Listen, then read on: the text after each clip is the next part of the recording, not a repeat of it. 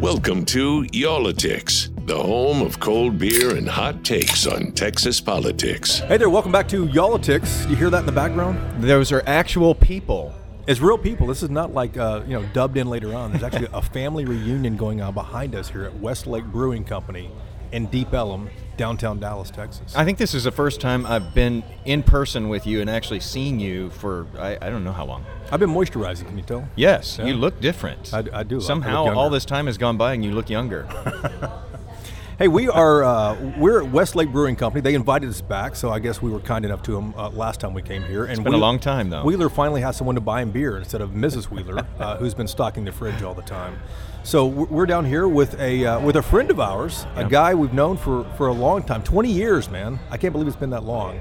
Ed Lavandera from CNN is with us here at Westlake today. And when we say from CNN, people might automatically think like New York, Atlanta. Ed has always been based in Texas, so you've probably seen a lot of his work if you are here in Texas. And he's done a doozy that we have to get into today. Yeah, what's going on, man? But more importantly, I'm an alum of WFA. You are a WFA alum. right. Yeah, you were. You worked here a few years before I got here. Right. Back in the. Oh man, we don't have to talk about dates. Why are we talking about? Let's not put years on this. Yes, it was before you. It was before you guys got there. Exactly. Hey, before we get into the topic here today and how we convinced CNN to let him come on the program here with us, let's talk about the beer, because not only did they can say, yes, Ed, you can be on Y'all-itics, Yeah. but you can also have a beer You can toss with the back Jasons one with us, yeah. on Y'all-itics. So, Wheeler, you start us off here with your little fruity beer. What do you have in here today, man? It is not well, actually, it is kind of fruity, I guess, because coffee bean is a fruit, isn't it?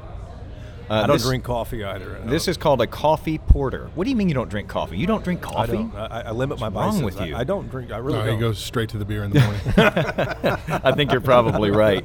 So I'm having the coffee porter. What are you drinking there? Unlike everybody else here at the table, I haven't sipped this yet. You guys are almost done. You're starting your second rounds here in a moment. I'm having a super dry, which is like a Japanese-style lager, Okay. brewed here in Deep Ellum. So let's taste this one. And Ed, what are you doing? I'm having the Y'all Star, I love that. It's an IPA, huh? an IPA, which I'm usually not a fan of, but in honor of being on this podcast, the Y'all-itics, I thought the perfect choice. How is the Y'all Star there? Very good, it actually. good? Yeah, and I'm not an IPA fan, so this is very solid. You've also never done a podcast before, have you? No. Which is stunning because how long have you been in television? I mean, I thought we were Here we are talking with about years dates. again. man. Why do you keep going there, Wheeler? he's been doing this a very long time and has done some extraordinary work, including documentaries, several of them, one of which we're going to be talking about today, but never been on a podcast. Yeah, I'm not really sure how that's happened. I listen to podcasts all the time. I'm not sure how I'm not on this end. Let me We'll tell see you how about. I feel about it after 30 minutes. here. Yeah, here's a warning for this podcast. Wheeler asked some long questions. So when we say 30 minutes, about solid third of that's going to be him asking questions. So that gives you a chance to breathe and to eat. We have pizza here at the table with jalapenos on it. And the hummus is looking good. The hummus is good. So listen, Ed, we wanted to have you on because just a few days ago, you had on a documentary, your fifth one, I believe you said, and it's called Deep in the Pockets of Texas. Did I get the title right? You did. Deep in the Pockets of Texas. It was on Sunday night, the 22nd, something like that? Yeah, this past Sunday night. On CNN, Yes, and sir. people can find it right now on CNN.com, I believe, and if they subscribe to the CNN app. Yeah, if through your provider, I'm not totally exactly. Everybody's got a different kind of streaming service, so it totally depends on, what you're subscribed to. And it is re-airing Friday night. Might be a little bit late, but it's airing Friday night, whatever today is, at 10 o'clock Okay. Central Time. Gotcha. And I found it again because I caught the tail end of it. I thought I had recorded it, but I went into the CNN app and went down to special reports, and that's where it is. And there so it that's is. where you look for it. And the documentary, if you didn't get a chance to see it, or if you did get a chance to see it, we're going to get into kind of all of it here. The documentary really talks about money and influence in the state of Texas here too. It reports on two oil men from West Texas, Tim Dunn and Ferris Wilkes. These aren't household names that we all know. I had never heard of either of these two guys, Ed, before you did this. But these two guys are, every few months when there's an article in the newspaper or you do an update and there's campaign finance reports and, Greg Abbott has raised this much money, Beto O'Rourke has raised this much money, and then you start kind of going down the list or whatever. these guys are often mentioned in the 25th paragraph of that story. And so they're not household names. I don't think most people get to that part of the article and start drawing the connections between their donations and what is happening in Texas. But they're not household names, but these guys are kind of the puppeteers who are really running things behind the scenes here, right? Incredibly influential, and have been for at least the last 15 years or so. And it is stunning to me. I mean, there's one moment in the documentary where I wanted to kind of show people that that these guys are, nobody knows who they are. Even the most Republican of voters. You were walking up and down the street over and over and over again. You'd ask people, nobody knew who they were. What gets me, though, is how Republican candidates and Republican legislators absolutely know who these two are. When you put this whole piece together, it's an hour-long documentary, and you really get the sense that these two guys are pulling the strings all over Austin, and you go, that can't be. It can't just be two people in Texas. There's a lot of money in Texas. We know that. It can't just be two rich guys in Texas who are having that much influence. But then you broke down how they do it, Ed, and I think that is fascinating.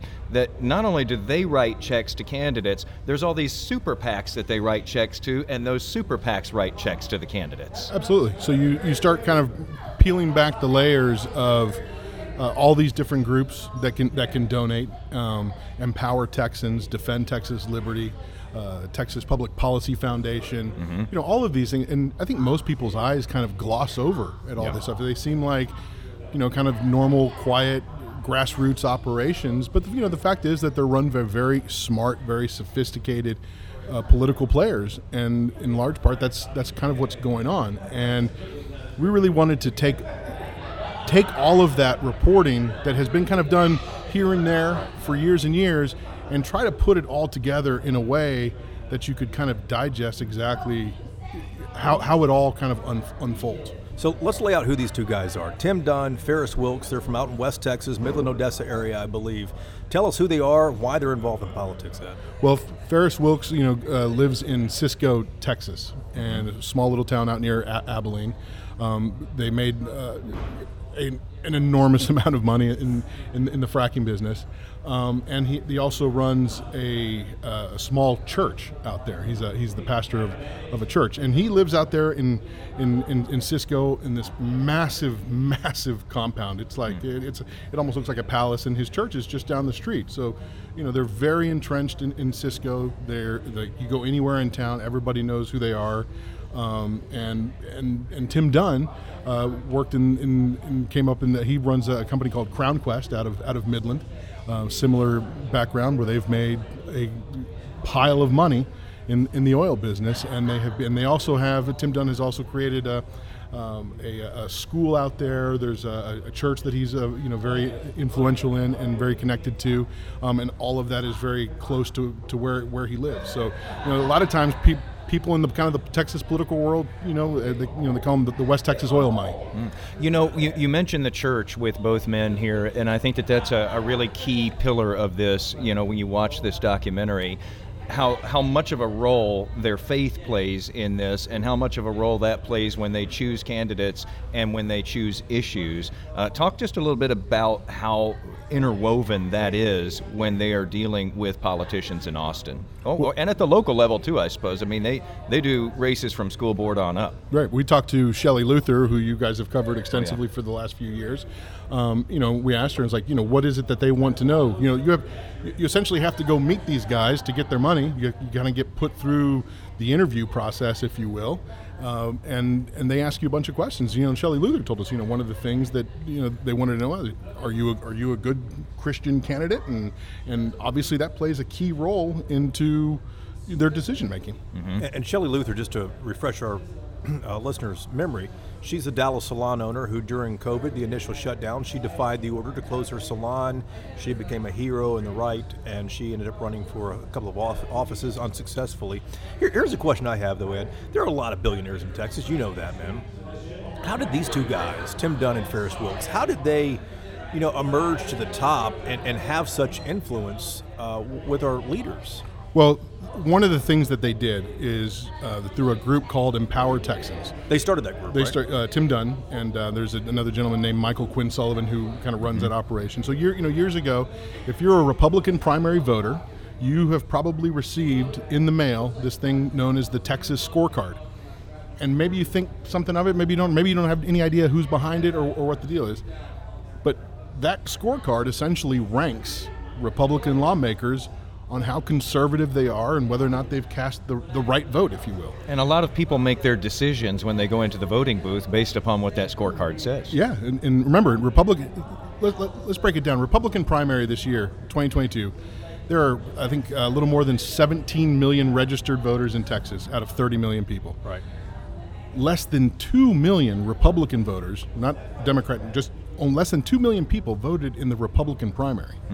So the amount of influence that small group of voters has on Texas politics is enormous. And I don't think the average voter understands that. You know, you hear a lot about the lack of participation in the voting process. Right. You know, and in a lot of these elections, the Republican primary is the only thing that matters. They're choosing the winner. They're choosing the winner. For November, because there may not be a Democrat, or a Democrat may have no chance of winning in that area. Exactly. So that Republican primary, and if you really break down what these guys have done, they're incredibly smart. They're worth billions of dollars, and it doesn't take but $1 million or so to really move the needle in a small Texas state house race in East Texas or out in West Texas. So the amount of influence you get for the amount of money you're spending is really stunning. I think that's part of this too, because you hear two Texas billionaires and you think, well, they're dropping crazy amounts of money. I was surprised in watching the documentary how little money they're spending, actually. I mean, it's a lot of money to me, but it doesn't sound like it would be a lot of money to them. But you know, the whole point that you're making there is, in these races, I think we all assume that these races just have so much money flowing through these candidates. Some of them don't, and all it takes is, you know, a shot like you're talking about. And in a lot of these races, you showed us how much of that candidate's total take came from these two men and their affiliated organizations. And it's substantial. Several times we heard from people who said, you know, such and such candidate would not have stood a chance had it not been for the Wilkes and Dunn money. So, and Senator Bob Deuel, the East Texas Republican, and let's be very clear, many of the people that we spoke with, like, you cannot mistake any of these people for you know, crazy liberals or anything like that. Like, they are incredibly conservative Republican officials who have worked in the state for a long time, and they will tell you that, you know, like I think Bob Deuel was telling us that Bob Hall, the current senator from that district, I don't think he had much of an idea of who this guy was until all of a sudden he showed up and he's able to send out all these flyers and he's able to, you know, and it was, you know, from Bob Deuel's standpoint, it was like, this guy became a very viable candidate because all of a sudden he's able to afford flyers that end up in tens of thousands of people's mailboxes, and all of a sudden you've got some name recognition. Yeah, at the end of the day, I don't think people really understand the role money plays in politics. When we talk about so-and-so raised so much money or an opponent raised a lot of money, money helps candidates of whichever party define what they're talking about, define themselves so they don't get defined later on by another candidate. What you just mentioned Bob Deuel. In the documentary, you talked to Bob Deuel, who is a former Republican state senator. You talked to Kel Seliger, another former Republican state senator who is out in West Texas. Did you have trouble getting these senators or these former senators to talk about Farris Wilkes and Tim Dunn? Took a while. It took a while to get them, and you know. Why do you think they talked to you? A couple different reasons. I think you have a divide in the Republican Party here in Texas. I'm talking kind of on the state level, right? Where you have a lot of Republicans who do not feel comfortable with the way this is going, and so this was the movement to the right of the party. Yes, what they view as kind of the extreme right, and no longer really being kind of governed and influenced by good politics, in their words. So I think they felt kind of compelled by it. Bob Deuel is no longer a state senator, so he's not beholden to any fundraiser. He's not fundraising. He doesn't have any elections coming up. And Kel Seliger is exactly the kind of guy who we're talking about. He has chosen to retire. You know, he was probably seen as a victim of the recent redistricting and kind of drawn out. And if you notice that, we end the show on how Kel Seliger is no longer running. It's an open seat, a man named Kevin Sparks is the man who won the Republican primary out there in West Texas. Kel Seliger, for those of you who don't know, represents far West Texas, basically from Amarillo down into Midland. So he's essentially Tim Dunn's state senator. Well, he's retiring. He's no longer running. Kel Seliger's seat is going to be taken over by a gentleman named Kevin Sparks, who is a friend of Tim Dunn's out there in Midland, and he's running unopposed. Back to our original point, he's running unopposed in November. But let me ask you again. So I think he felt, to answer your question, I think Yeah. he felt compelled. It's like I don't have anything to lose at this point. But as far as how these guys, with all the money in Texas, as Jason just mentioned, how Tim Dunn and Ferris Wilks got to where they are. They do the scorecard that Empower Texans does. It's very influential, that a lot of conservative voters look at. They donate a lot. Any other reason you think that these guys really just kind of surfaced to become so powerful and influential, with Republicans? Well, it's hard to get the kind of money. For example, if I'm a candidate and I don't have a lot of name recognition, I got to make thousands and thousands and thousands of phone calls to get $1 million, right? If you're going $100 at a time, you're going to be working the phones non-time. If all of a sudden one guy shows up and just gives you that pot of gold with one phone call, what are you going to do? So there's that aspect of it, and then the other thing that makes them so influential is that scorecard is key, because as one person told us, if you don't vote the way they want you to vote, you can expect somebody to run against you in the primary. And so all of a sudden that makes your life a lot more complicated. And I thought one of my favorite quotes of all of this was someone who told us, is like, even if their candidate loses, they win, because chances are that they've pushed the winning candidate farther to the right. Yeah, because they don't have good point. necessarily the greatest track record in every election. A lot of their candidates don't make it, Shelley Luther being one of them. But you're making a great point there. Just by entering somebody who pulls the other Republican in the race far to the right to try to convince those primary voters, you've succeeded in what you're trying to do if you're these two men, by pulling politics more to the right in Texas. And let's look at the example that I think the average voter out there in Texas has probably picked up on. Because a lot of this documentary started with this idea of Texas passing some of the most conservative legislation that has made national headlines. That's how we got to covering a lot of this, whether it be the abortion bill, whether it be restricting voting access, a whole bathroom bill, the bathroom bill, all this litany. And so we're kind of asking ourselves, what is this? What's going on here?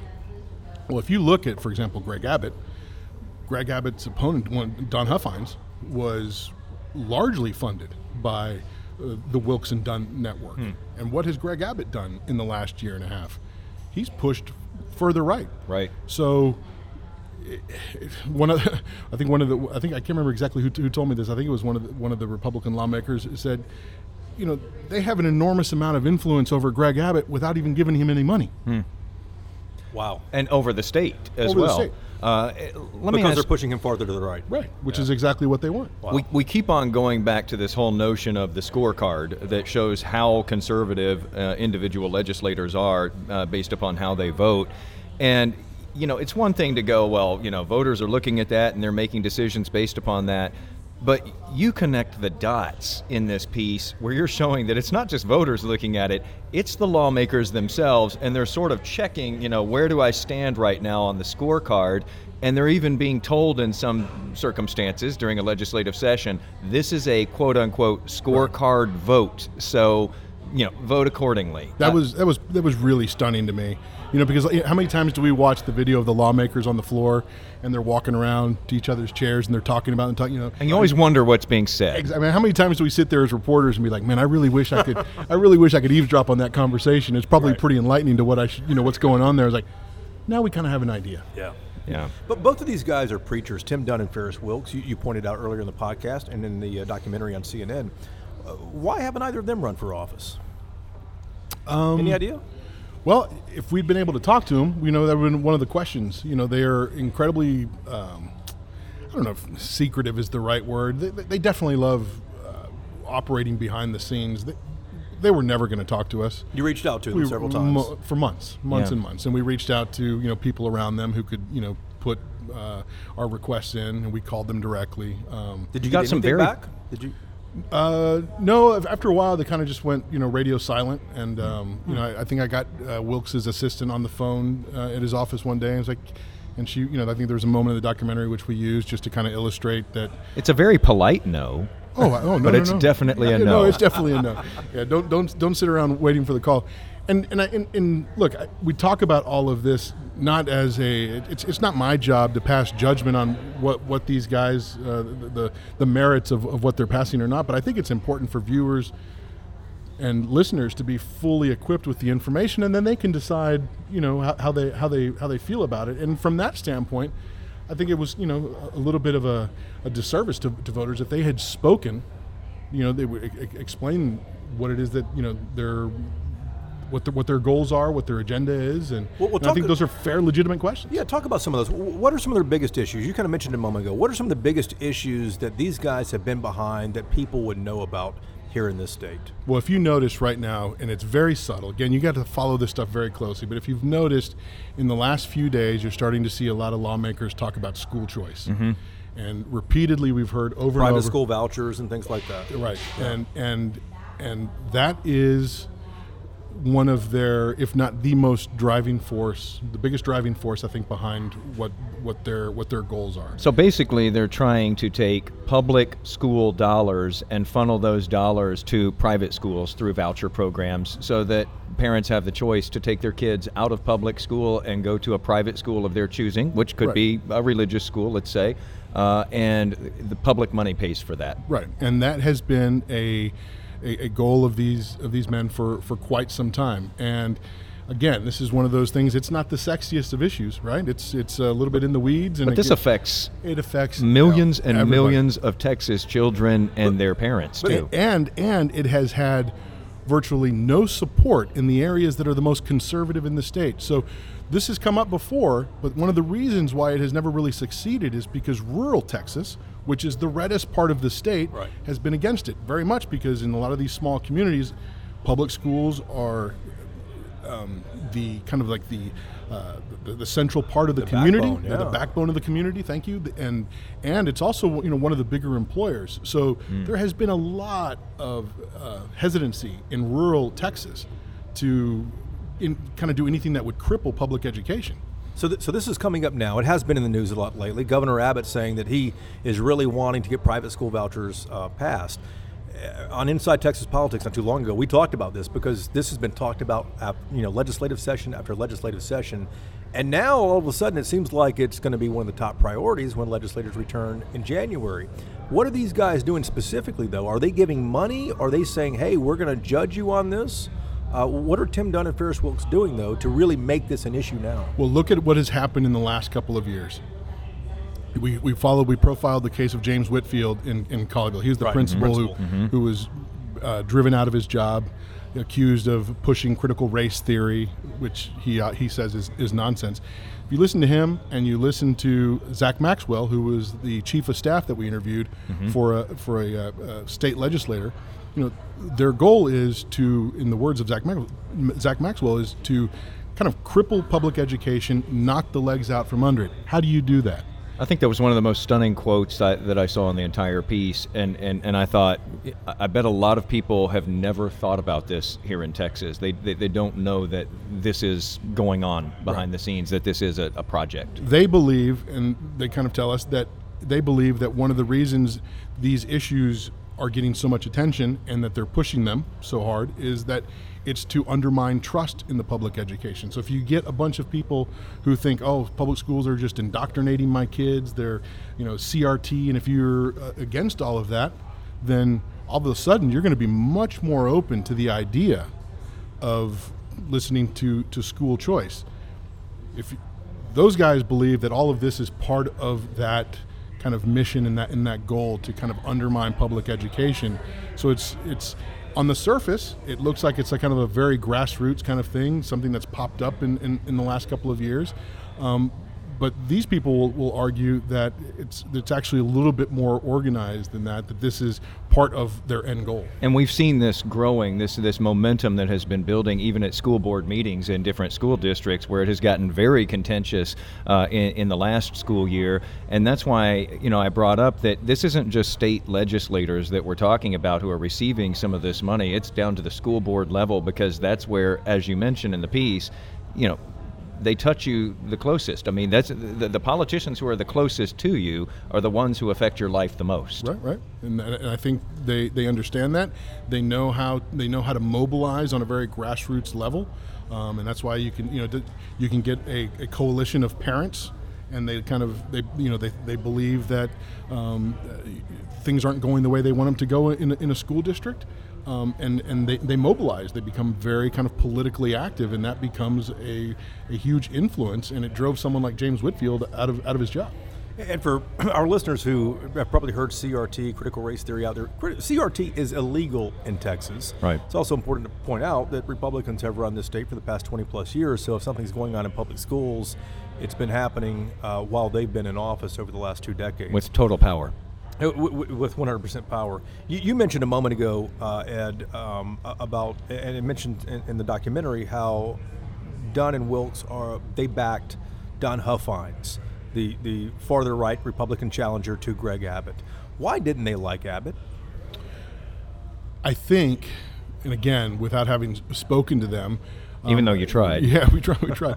I think Huffines represents and is open to many of the things that they would like to see, probably on the school issue, and one of the big things I think the COVID restrictions also played a huge role. Greg Abbott has kind of been taking it beat up from both sides, right? Like right. He's for the number of Democrats and liberal Democrats in Texas, they think he's done a terrible job, and he's getting hammered from the far right. So he's trying to navigate, I think, this narrow path. But there are some people who will tell you that they don't understand why exactly. Like Greg Abbott, what did he get? Like more than 60% in the primary. It wasn't really that close. Right. So some people kind of wonder, is like, why was he so worried about these people? Well, he's extremely. Why was he? There's someone else who won't talk to us all that much, but yeah. Well, but as you mentioned, it pushed him to the right, though. They got their way there, and it sounds like when listening to this, as in aggregate, if you're one of these candidates who gets this money after you've been interviewed by these guys and they feel good about you and so forth, it's not just a matter of, okay, good, got the check, and now I can just proceed and not have to worry about this again until, maybe I'm up for re-election. It sounds like you get regular calls, and it sounds like it doesn't take a lot to run afoul if you tend to vote one way or the other that, maybe they weren't looking for. Yeah, Zach Maxwell, the chief of staff, regular phone calls. It's almost like they say jump, you say how high. And Bob Dole kind of said the same thing. It's like you cannot deviate too far from the list. Think about that, though. That is a lot of power if you're talking about two men, essentially, in a state this size, who are able to make regular phone calls like that. And as you say, it's sort of the, how high do you need me to jump kind of thing with multiple lawmakers. That is a lot of power concentrated in two people. Yeah, and you're not even the elected official. But I also want to be clear, too, is voters have supported this, right? So, it's, I think... In some cases unwittingly, but yeah. Yeah, but, if voters had such a huge problem with it, then they wouldn't have voted. Now, would their votes be different if they fully understood what was going on? I have it's hard to say. But you did talk to one guy though who had no idea and said, maybe that is something that I should have seen and read. That might have made me think differently. Right, and he was someone who voted for Shelley Luther instead of the incumbent Republican, and you kind of made him second guess.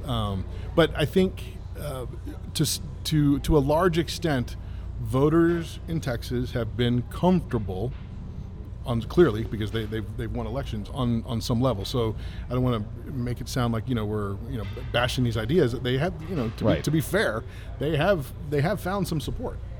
And you mentioned that you tried to reach out multiple times to Tim Dunn and Ferris Wilks too. You point out in the piece, Dunn said he's spending the money to make state government more transparent to voters, more accountable to voters, I think was the word that you used. Wilks says he wants to elect principled conservative leaders as well. When it comes to money, though, I suppose you and your team went through all these fundraising records because you've been working on this for a while. Dunn donated $18 million to candidates over the last decade. Ferris Wilks, $11 million too. Here's what I'd heard this in the past, but I hadn't looked into this too much. Texas is just one of 10 states that let people make unlimited contributions to state political candidates. I didn't realize that, but that I don't want to say it's a loophole because it is what it is. That is fueling these guys, right? Right, and I believe, so that's why you can get Shelley Luther's campaign. I think I can't remember the numbers off the top of my head. It was like close to 90%.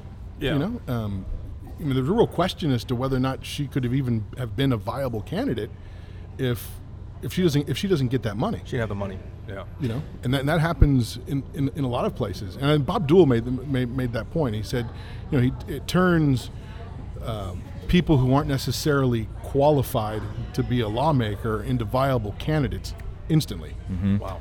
I think it's interesting, the device that you used in this, because you did try repeatedly to talk to these two very influential men.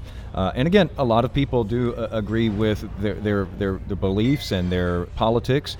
And I thought it was really interesting, though, that we were able to hear from them and able to get into their thought process and into their minds, because you were able to pull up some of their appearances in church where they're speaking, and it does give you insight into sort of what drives them. And you spoke to people who, you know, had worked closely with them about what drives them, and it sounds like faith is a big part of this, and it is a very specific way of thinking. Right. Some of their strongest critics, and we touch on this in the documentary, is that they believe, the critics believe that these two men are pushing what is often described as Christian nationalism.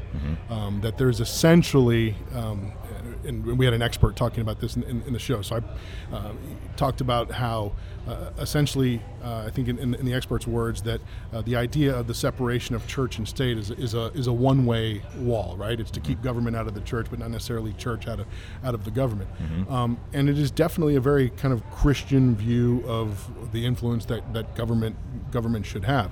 This whole idea of Christian nationalism is something that has really terrified many of the critics who have been kind of going after Ferris Wilks and Tim Dunn. And this expert, you know, he believed that much of what these men have said publicly and what is availably known about them is that, you know, they flirt very close, if not intensely, with this idea of Christian nationalism. That was the types of questions we had hoped to kind of ask them, but you know, they weren't going to do that. What kind of feedback have you had on this? It's been interesting. The two themes that I keep hearing over and over again is I had no idea, and it's terrifying. And you know, the terrifying part is you know, that's not for me to decide. It's for, you know, but I am fascinated by the first part of a lot of the feedback I've gotten, is that I had no idea. And I really think it kind of speaks to, I think, some of the things that we talked about before. It's like, these are the guys that get talked about deep in a newspaper story about campaign finance reports, and most people just don't get to that. And you know, I don't fault them, but I think it's important for readers and viewers to educate themselves as much as possible. And this is really, really hard work, and it falls on us as journalists to kind of tell these stories as clearly as possible. And I think you mentioned this, Jason, that it was seeing it all in one place, mm-hmm. and that was, as we were reporting this over the last 7 or 8 months. Like, that's kind of the point where we got to. It's like, you know, we see bits and pieces here and there, but then there's never really one big piece that connects all these dots in one kind of easy to digest kind of way. And that was that. As soon as we kind of like reached that realization, man, we were kind of like, you know, we were running down the hill. At that point, it was like, oh, this is all very clear to us now. This is a good way to kind of tackle this issue. And I'll close. But did you have any? I'm sorry. Let me ask you a follow up to that, Ed. Did you have any Republican pushback? Anybody say, no, this is not what's going on out there at all? Many of the Republicans, that was the other real important. Is, we wanted to use examples of how this affects certain people. So you hear from Libby Gonzalez, you hear from James Whitfield. Those are kind of the people on the edges of, right. of what the reality of a lot of these laws are and how it affects everyday people. But to get into the nitty gritty of exactly how this works, it was hugely important that we hear from the Republicans who are in this and living this and experiencing this. I think there's a state lawmaker, a Republican from Fort Worth, Charlie Green, I believe. Guerin, yeah. Charlie, and I think he tweeted yesterday. Someone had shared the link to what we were to our reporting, and his quote was, "I've lived this." So there are a lot of Republicans who know firsthand. If you look at Dan Branch, the former state rep here in the ran for Attorney General against Ken Paxton. Ken Paxton defeated him. Yeah, exactly. So, who was largely supported by the Wilkes and Dunn network. So, there are some people who tell you it's like there's no Ken Paxton today if it wasn't for these guys, bankrolling his early runs into office. So, Ted Cruz is another. Yeah, in large part. So, the Republicans who have spoken with us kind of come from that wing. I think there are, I would imagine those close to Wilkes and Dunn who've just really kind of shut off the faucet talking to us. I would imagine they don't totally agree, although Michael Quinn Sullivan, the night that the documentary aired, he had a tweet, and they haven't really responded, but he had a tweet that said, when your enemies are busy complaining about how powerful you are, it's best to just sit back, be polite, and listen. So I think that kind of speaks to the way they're. He's probably right there, though, too, and and it does underscore the fact that whatever you think about this, these two men who have this money and are able to spend it this way aren't doing anything wrong. No. These are the rules of the game, and they're just playing the game as the rules lay out. Absolutely, yeah, absolutely. And again, this is not to, I'm sure people will say, "Oh, you're just trying to, cast judgment on what they're doing." It's like, no, that's not what the goal of this is. The goal of this is to show people kind of how the process works. And that's enlightening when you start connecting the dots and you go, "Oh, wow, okay." My last thing that I wanted to close with was, we think about this here in Texas, but, the point is made in this documentary, that this is something that they want to take national. And we have seen that. We've seen things that have started in Texas, like SB 8, the bill that allowed people to sue other people for abortions. That got copied in other states. And this is something that, they're actively pursuing, is to sort of take this thing beyond the incubator of Texas. And I think not only that, I think it's easy to say, oh, they want to influence presidential politics. But if you notice, like on a national level, if you pay attention to what's happening in places like Arizona, places like Pennsylvania, where is that extreme right wing of the Republican Party, the people who are election deniers, and open to that kind of the 2020 election deniers? What are they talking about being the most focused on right now? They're focused on school board races. They're focused on county commissioners or whatever these local races are, school boards. These guys have been doing that. They're ahead of the curve on that. It's almost like the rest of the country has kind of woken up to the influence that these guys have, and they're incredibly motivated. They have incredibly motivated followers and people who believe in their ideology. They're highly motivated. And a template that works.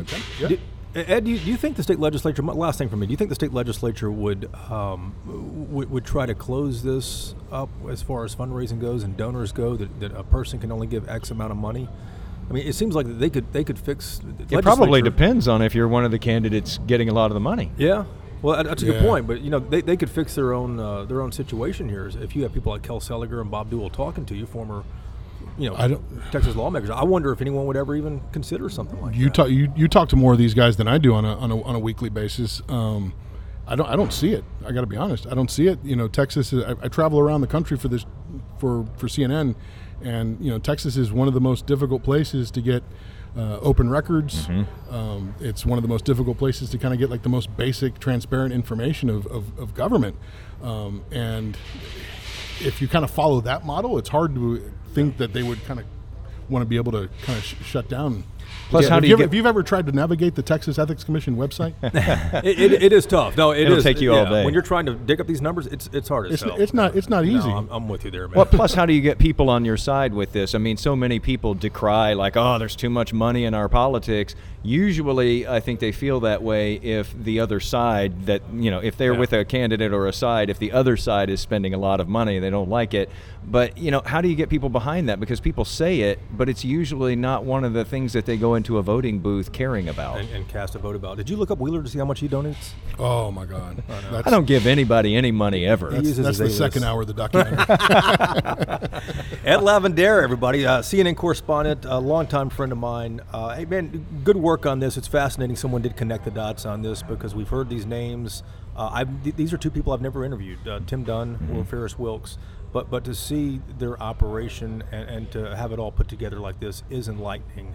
And I hope people take the time to actually watch this on CNN.com or wherever they can find it on CNN. I just want to add, I came up in Texas news hanging around the state legislature way back in the day. Yeah. And to date myself a little bit, I was now we're going to do it. We'll do it. It's the end. I'm going to hope like only 4 people got to the end of this listening to me. But, you know, I came up around covering Ann Richards and George W. Bush. I was a senior in college. Those were interesting times. Working for Channel 8, WFA back in the day in their Austin bureau. And so I really think it's incumbent. Back in those days, you know, every station in Texas had an Austin bureau covering these things. And, you know, I just think it's incumbent on, and if I can help in any way, I want to, because I really think that Texas reporters, we need, you know, it's a tough time. It's a tough media world that we live in right now. But us doing our best to tell these stories, I think is really invaluable to voters out there. And you know, we need viewer support, we need reader support, and so that we can go around and do our best covering all this stuff, because it is not easy. This took us months to kind of weave together in a way that I hope is useful to viewers. That's just not something you just wake up one day and decide that, you know, I'm going to have it on by the 6 o'clock news tonight. I think that is a great point because, you know, so many of us now are civics ignorant, and, you know, life is busy. We don't have time to keep up with all of these things. You're not making any judgments in these pieces. You're laying it out there for everyone to decide what they think about this.